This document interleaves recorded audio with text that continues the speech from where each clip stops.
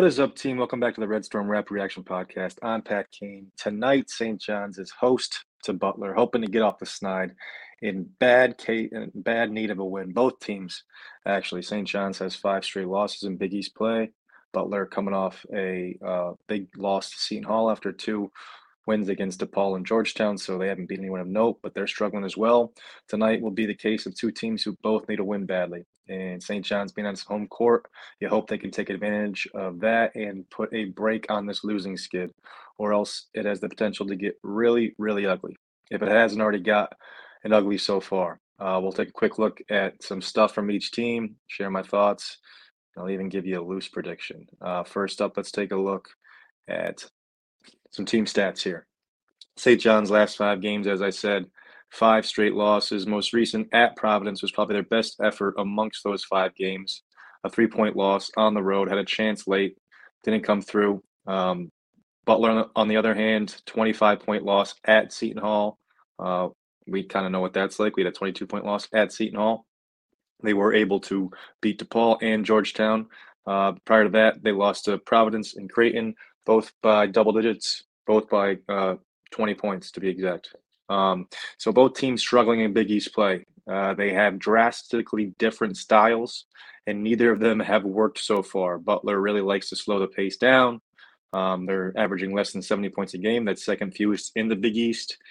They do not force turnovers. They do not attack the glass. St. John's, on the other hand, attacks the offensive glass, looks to force turnovers, looks to have an up-pace tempo game. So it's going to be a clashing contrast game between styles.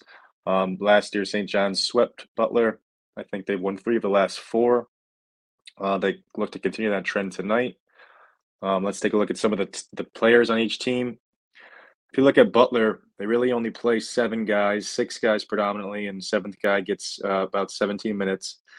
Scattered scoring, not many guys giving you serious production. Manny Bates, their big man transfer from NC State, about 12 points. These are conference numbers right you're looking at here, about 12 points in conference to lead the way. He's a big man, interior guy, doesn't look to space out anything from beyond the paint, but he is effective in there. He's shooting 67% from the floor. And if you look at the rest of the team numbers, they're all abysmal field goal percentage-wise.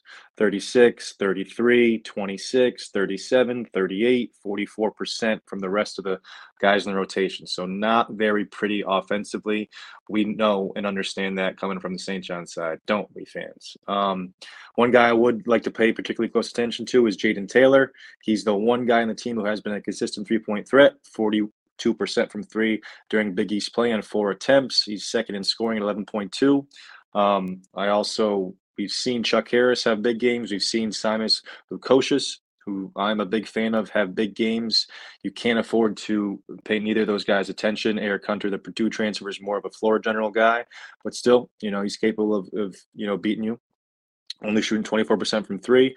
But, as you've seen from Posh, who is shooting less than 20% from 3, he's hit 2 threes in 2 of the last 3 games. So if you leave guys open and they're in rhythm, they can get hot. Us, on the other hand, some things I'm looking to point out. Look at all those offensive rebounds. Contrast that to Butler's. They have nobody on their team averaging more than 1.3 offensive rebounds per game. We have a few guys over 2 and Soriano over 4. And then, field goal percentage, as bad as it may seem from our perspective, we've got a few guys who, Butler would like to have their percentages. Of course, Soriano and Stanley really high up. Stanley shooting close to 70% on the year. Hopefully he gets some more touches and some more minutes. Soriano above 60%. AJ Storr nearly 50%. And then a couple of guys in those mid-40s, and we got a couple ugly ones ourselves in the 30s. Let's see if we can get Storr continue to go in the right direction. Started last game. It's hopefully Mathis is okay. If he's not, I'd like to see Storr continue to get that start. And most importantly, let's utilize him a bit more. Some keys I'll talk about here. How they score. All right, I've got the highlighted stats right there. This is in Big East rankings throughout the season. Free throw attempts. Butler is 11th, dead last in free throw attempts. They do not get to the free throw line. All right, we've already seen their shooting percentages, so they're not a particularly effective shooting team, and they don't get to the free throw line. Are we going to allow them, by our up-tempo defense, our pressure defense, to get to the free throw line? Is our erratic defensive scheme going to, put them at the line more than they're used to, thus giving them free chance at the basket for a team who can't score in the half court.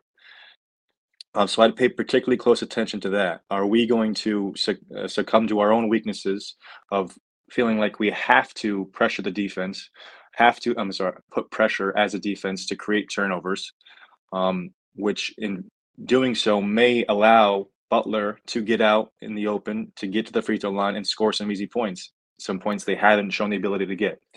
So are we going to play into their hands or are they going to play into our hands? Interesting to notice there. And then how do we score? Butler does not turn the ball over. Third least turnovers in Big East, just under 12 a game. So that makes it difficult for us to create turnovers and get on a run. And they do not crash the glass. They have the least. Oh, I cut it off there, so you can't even see the bottom. They have the least offensive rebounds in Big East amongst Big East teams. So they do not get out and crash the glass. Instead, they get back, protect their rim in transition. So is St. John's going to be able to get shots in transition? Those two numbers will tell you they won't turn it over and they're going to get back on defense. So St. John's will have to, if they can't turn up the pace, score in the half court. Now, how do we score in the half court? Well, again, we'd like to see more from AJ Storr being utilized as a threat. We'd like to see Soriano continue to get good looks in the post. We would like to see Jones look to be aggressive offensively, attack the basket, don't settle for open jumpers, keep his head on straight, be an aggressive player, help on the boards, and then be that secondary scoring threat. And then, of course, Posh has shown glimpses in these last few games of being a little bit more of a threat from three. Hopefully that continues. If not, Pinzone looks healthy. See if Pinzone can be an offensive spark plug. But this is a game, a team who generally likes to play a slowed down game, no matter the opponent. For St. John's to win, they're either going to have to completely dominate on the game plan side and create that up-tempo pace they want, or they'll have to beat them in more of a half-court game. I don't love our chances in a half-court game.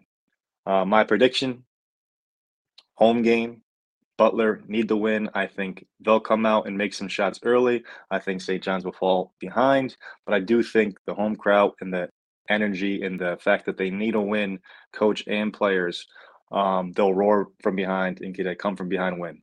Who knows what that would mean for the future of the season? Not much. You're supposed to beat Butler on your home court, but losing it would be another step in the complete wrong direction. We've had a few of those lately. We got to put our foot down and turn this momentum around. Hopefully tonight against Butler is our opportunity to do that. I won't be watching this one live, unfortunately.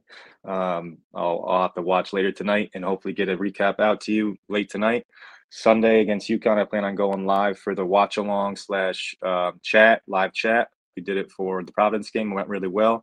Thanks to those who came on and thanks to the guests who actually popped on and had a conversation with me right on screen. I'd like to open that up to more guys or girls. Who's ever out there wants to share their thoughts on St. John's.